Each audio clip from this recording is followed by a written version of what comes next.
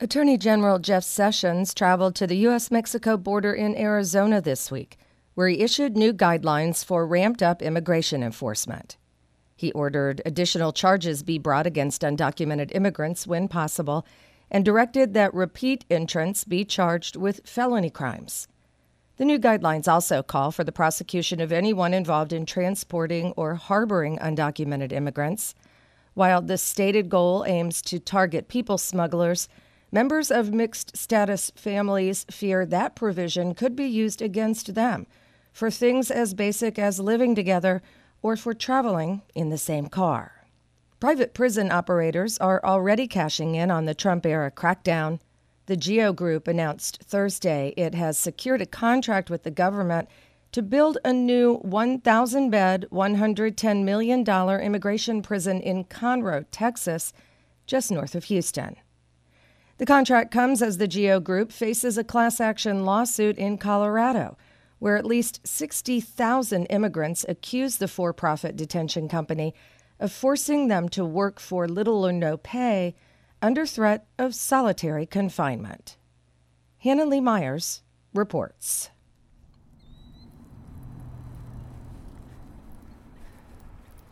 I'm outside the ICE Detention Center in Aurora, Colorado, also called the Denver Contract Detention Facility. The front of the building is painted a bright blue. It looks very new, not at all like a lot of the older government-run facilities. One would assume such a large, kempt-looking institution would employ a large staff to keep it so well-maintained. But as it turns out, the detainees themselves may be a non-consenting work crew forced to keep this place spick and span. In March, a federal judge approved class action status for a lawsuit alleging at least 60,000 past and present detainees held at the Aurora ICE facility were forced to do janitorial work, clerical work, landscaping, and other jobs for free or $1 a day. Those who refuse are threatened with solitary confinement, a threat immigrants like this former anonymous detainee say carries a lot of weight. It was like hell on earth. If you're not strong enough, you will want to die in there.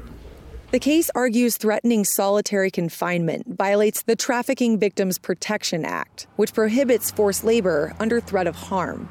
It's the first class action lawsuit in U.S. history obligating a private prison to fight claims of forced labor in court. The Aurora facility is one of more than 140 detention centers operated by GEO Group, the second largest private prison operator, incarcerating more immigrants than any other company worldwide.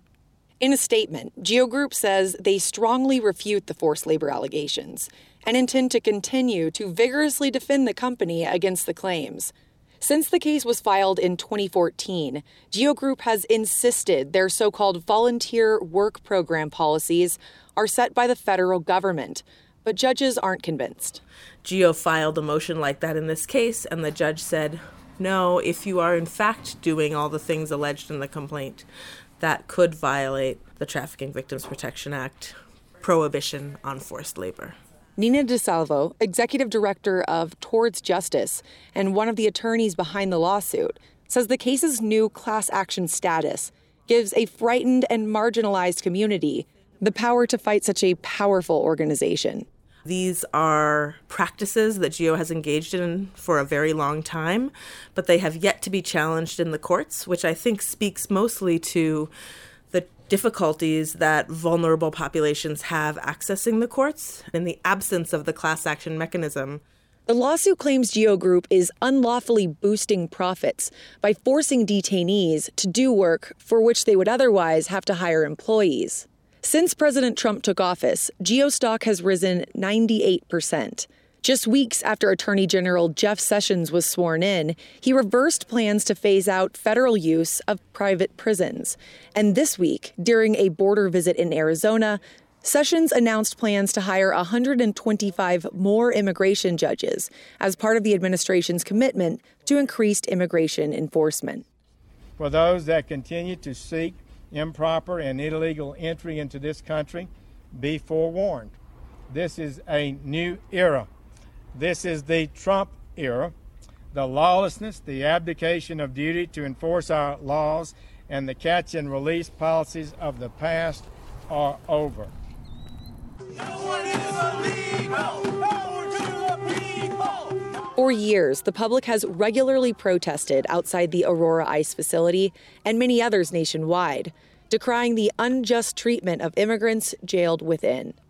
This week, more than 750 immigrants held in another GEO Group detention center, this one in Washington state, went on hunger strike.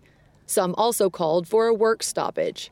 Like the Aurora facility, detainees at the Northwest Detention Center are also forced to work for $1 a day. For the plaintiffs in the Aurora forced labor lawsuit, the class action certification is clearly a legal leap forward. But the case is likely to drag through the courts for years, and most of the detainees bringing the case may never see their day in court. Yet immigrants and their advocates are hopeful that protests and legal actions will prove to be powerful weapons in the fight against the Trump administration's policies that are leaning increasingly towards mass deportations. Hanley Myers, FSRN, Denver.